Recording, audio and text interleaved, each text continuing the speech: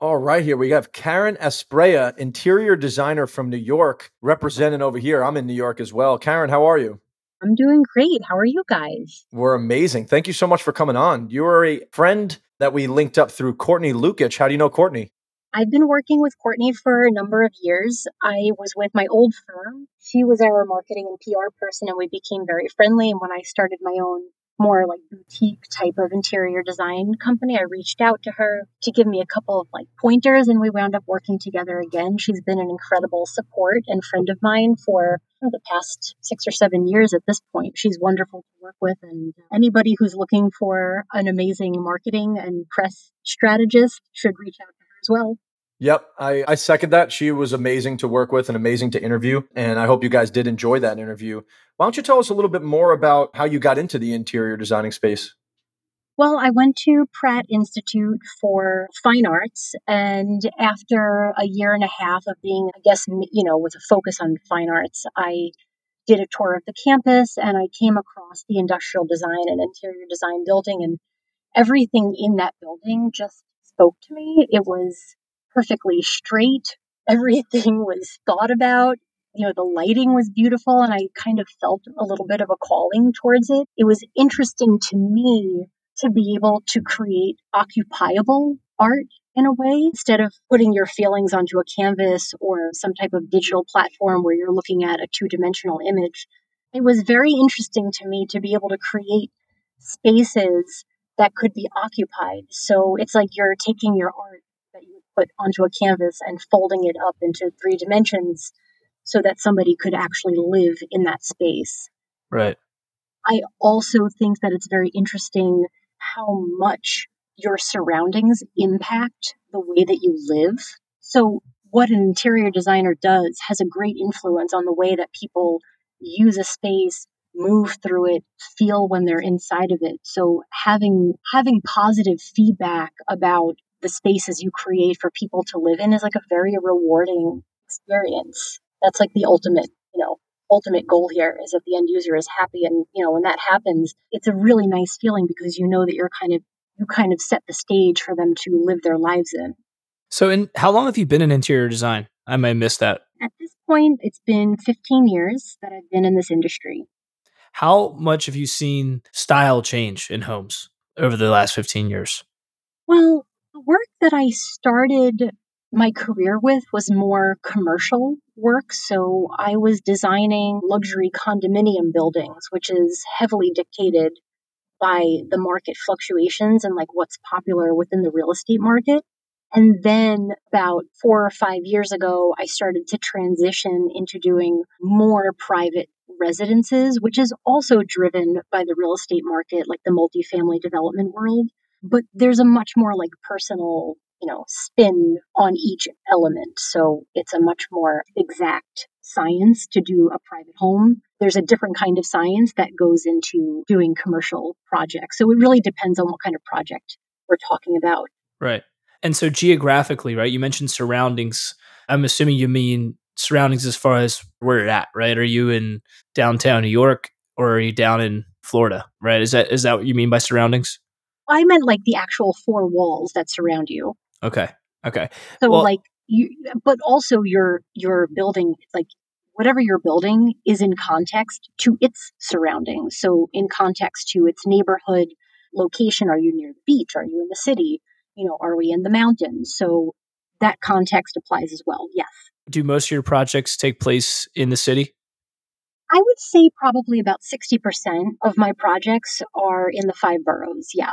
And it's a good mix of commercial properties where they're renovating like lobbies for like big 40, 50-story buildings, amenity lounges, office space sometimes. And then my private clients are mostly like penthouses, townhouses, condo buildings, that kind of stuff.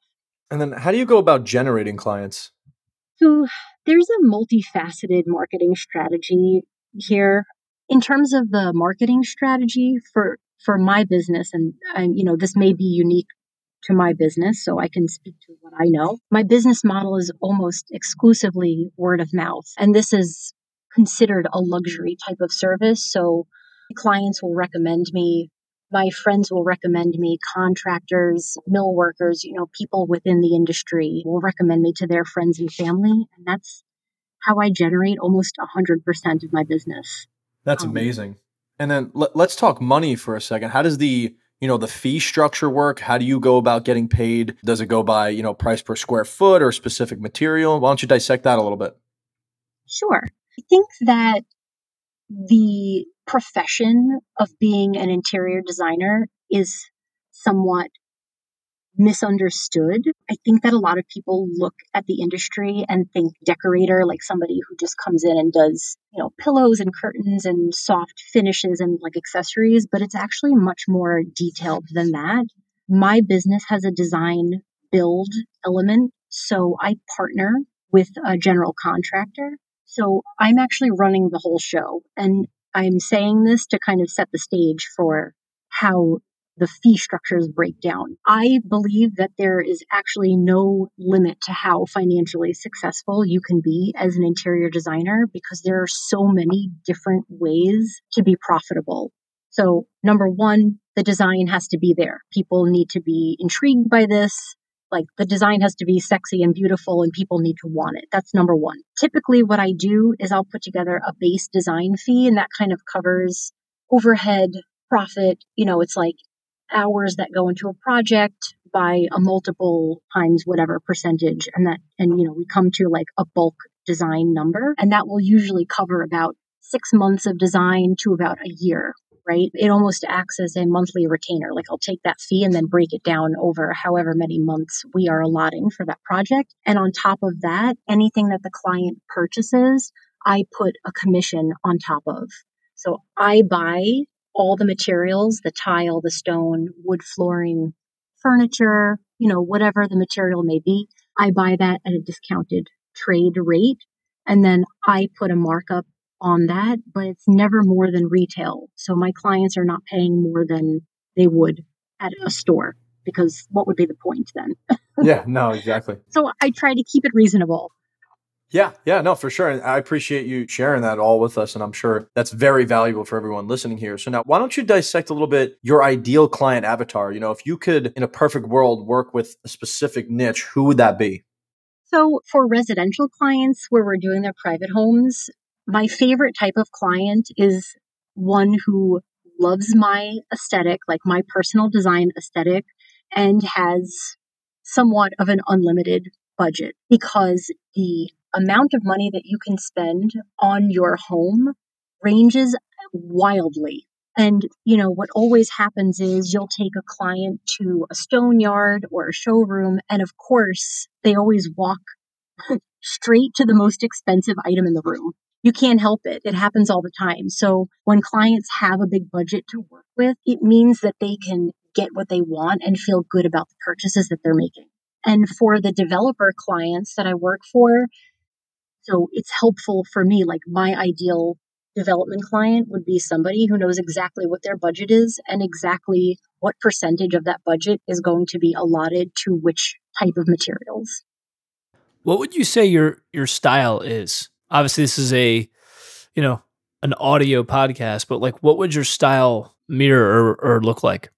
I think that overall my style is classic with a lot of modern details. Hmm. So I like to use natural materials. Like you'll see a lot of whitewashed oak in my design work. You'll see a lot of hand finished metals. I like the materials to kind of be what they are. I don't like to add decorative elements unless they serve a function. I studied in Copenhagen, and I think that Scandinavian type of design education really kind of informed my aesthetic, as I move forward in my career. And if you look at my work over the past 15 years, you'll see it like any artist, the work kind of matures and develops over time. And I think that's really interesting. It's like there's nothing static about it. Right, right. What has your favorite project been up to this point in your career and why? Oh my goodness. They're all my babies. I don't know if I can say that I have an absolute favorite one. I'm working on a really gorgeous condo Tribeca right now, and I will give a lot of credit to the client, the owner of this property. He came to me with the appropriate budget and he really liked my aesthetic. So right now I'm so happy working on that project because I get to put my own design out there, and we have the budget to cover all the elements of the design. So right now I'm very happy with this project in Tribeca. They're all very personal to me, and I can't really tell you that I have a favorite one. Mm. I can tell you that there are some projects that took years off my life. Like there are some that Right. really stressed me out. What is it that stresses you out? Like what would be some things that just drive you nuts or things that are just stressful? Like what are what's some of the baggage that comes with the career? Oh my goodness, how much time do we have? I don't like to blame things on COVID, but this industry before COVID, all of the vendors, the suppliers, manufacturers, like they were always consistently hungry for new projects and new work, and they were able to get product out there quickly. Everybody knew what their pricing structure was, and things just happened efficiently. I'm not really sure what happened between 2020 and now, but that just doesn't seem to be the case anymore, and it creates endless frustration. Nothing gets delivered on time. Pieces don't come assembled the way that they should come assembled. I've had sofas show up, and I mean, I have clients who are spending $20,000, $30,000 on a sofa, and it comes in the wrong fabric. It came backwards. The legs were missing. Those parts of the job are very frustrating. Number one, because the client looks at you like, hey, what the hell is going on here? And number two, now I have to spend unlimited hours rectifying all of these issues that I didn't cover in my base fee. Yeah, that was a big follow-up question that I had when it came to COVID. I know COVID would have popped up at some point here. How is the shift in material price and, obviously the efficiency in logistics, getting to things on time? I know you shed light on it, but in terms of budgeting, how much have you had to, from a percentage standpoint, in a ballpark number, have had to mark things up since last year on end? 30% overall. That's incredible. That is insane. Yes. I have a lot of clients who were looking at buying property at the beginning of 2020. The deals didn't go through for a long time. We all know why. I put together budgets for them in the beginning of 2020 because that's how I work. Like I'll give a client my proposal plus a spreadsheet showing them line by line an allowance for each item that they're going to need to spend money on so that they have an idea of a bulk number of what their renovation will cost. Now that the projects are actually moving forward in 2021 and going into probably Q3, finishing out these projects Q3 2022, on every single project, it has been between a 30 and 35% increase overall. That's over labor, materials, soft costs like engineers and like mechanical drawings, architectural drawings, which is a tremendous number. We're talking about millions of dollars. We're talking about a lot of money. And the part of this that's so frustrating for the end user, for the client, is they made this purchase and they calculated the cost of their renovation based on the market numbers. So, what we do is we take the sale price, estimate the value over 5 to 10 years, because that's usually the amount of time that people will sell or flip, their home, and say, okay, this is a safe number for you to spend on a renovation because you're going to make this money back. Now, that's not the case anymore. Mm-hmm. So they're spending, way more than they thought they would and kind of hoping that they'll just break even. Yeah. And that's a real concern for people. That's what another question of mine. When working with you, how much of a factor does the home getting reappraised? Are you able to force appreciate that property for your client? Obviously, outside of the situation you just talked about.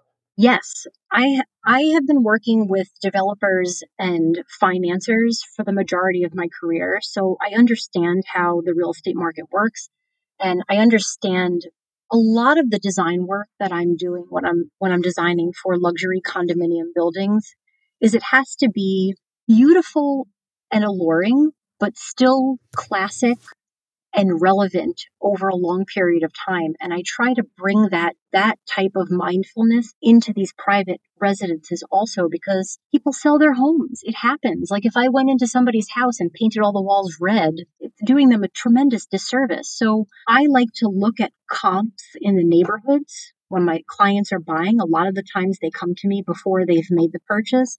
We look at comparable properties, within a 10 or 20 block radius, see what they're selling for, what kind of materials they used, etc.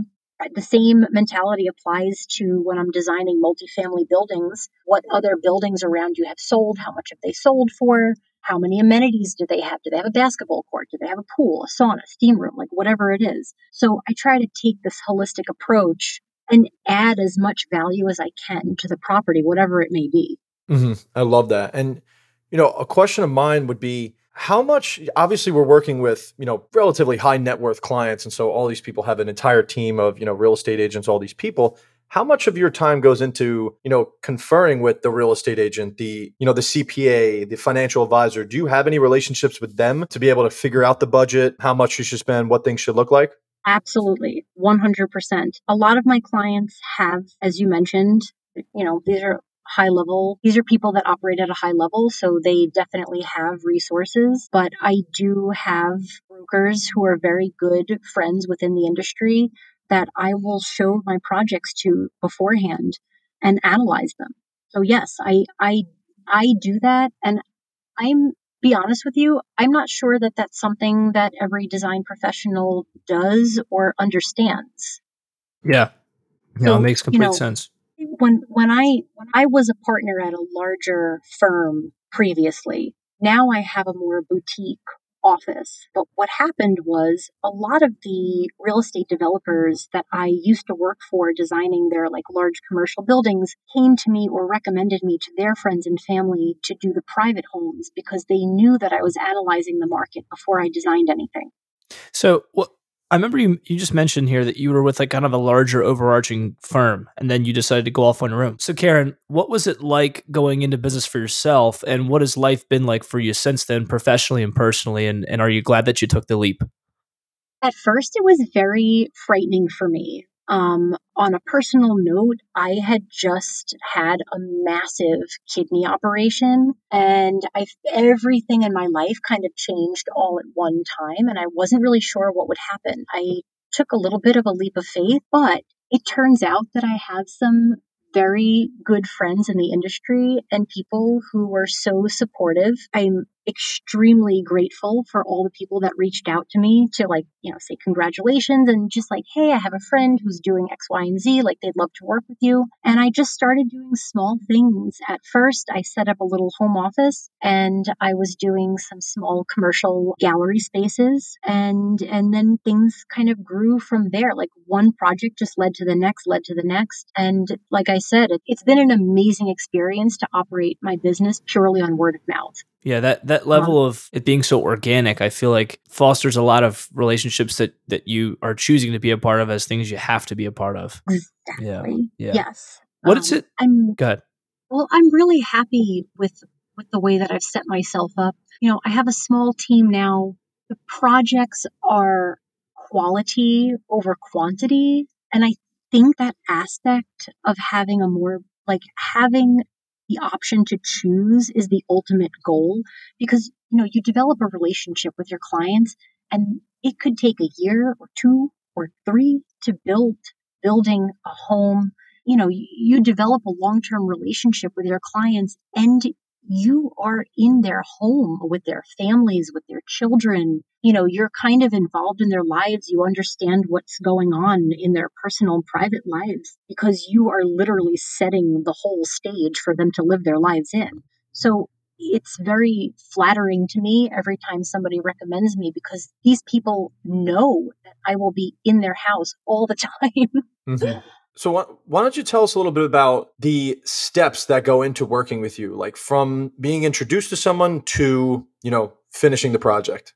Well, I always think that better when somebody engages with me while they're still looking for property, whether that's looking for a house or looking for land, because then I can really come with all of my resources, all of my marketing resources with my events, and just like bring the wealth of knowledge for the maximum value add. That's like best case scenario. From there, I will have a few meetings as a courtesy. Like, I don't charge for initial meetings. I think it's really important to get to know the people that you're going to be working with. It's almost as important for me to interview them as it is for them to interview me. And then I'll start to work a budget, very broad stroke, and design fee, like proposal, and go through each part of the house that they want me to design. And then from there, we'll meet with the architect and the contractor. And then I go through my creative process. I'll set up design presentations, 3D renderings, material samples to really give them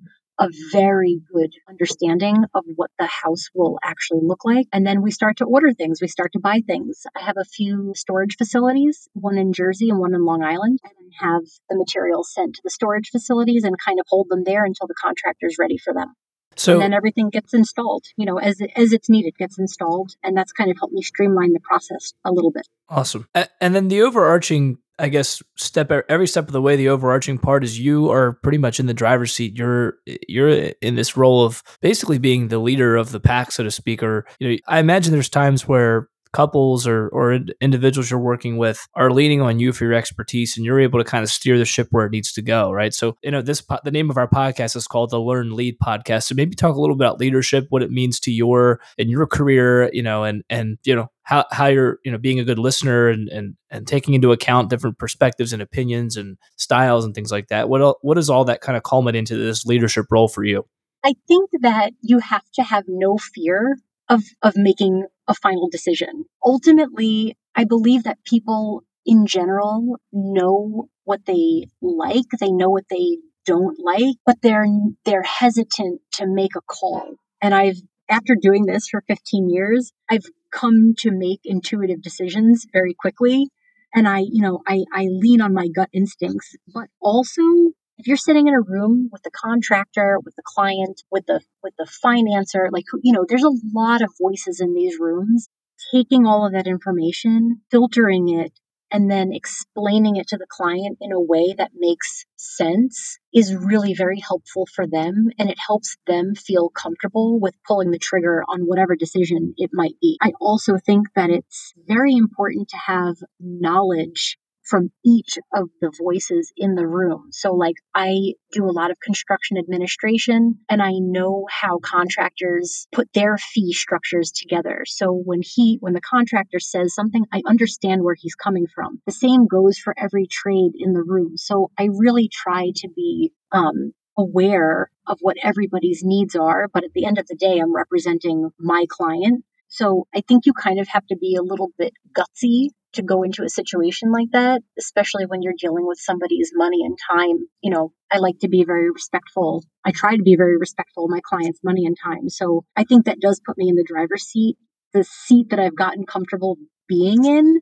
Of course, I don't know everything, and I like to ask a lot of questions, and I think that it's just really important to educate yourself constantly to be able to be in that leadership role. Wow. So well said. So well said, Karen. It seems like you wear so many hats and you do such an efficient job doing it, or else, Courtney would have never, referred us your way. So thank you so much for sharing all that stuff. I'm really excited to look more into your work, possibly, use some of your services, and I'm really excited to, link people up with you so that they can, be aware of what you're doing. Speaking of which, do you mind telling our listeners how we can follow you, how we can learn about your stuff, social media, websites, things like that? Yes, absolutely. And I would love to work together. If you have a project that you're looking at, you can always call me. You can take a look at my Instagram, which is just Karen Asprea Studio, or my website, which is karenasprea.com. And you'll see everything there. I mean, I have a few press articles that are listed in my website. So there's some interesting stuff in there too. Awesome. Well, Karen, is there anything you'd like to leave our listeners off with before we wrap this up?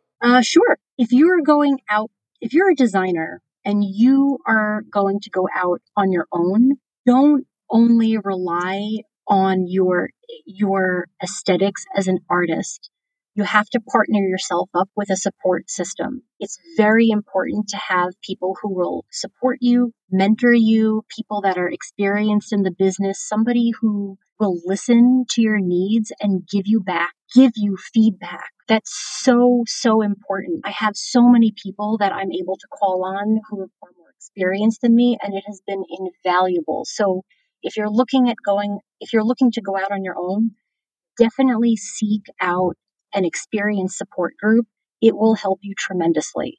Duly noted. Thank you so much for sharing that. And thank you so much for coming on and, telling us about your life. And we're really excited to continue to connect and watch all the growth that, is to come for you. So with that being said, Karen, thank you Absolutely. so much for coming on. It has been a pleasure.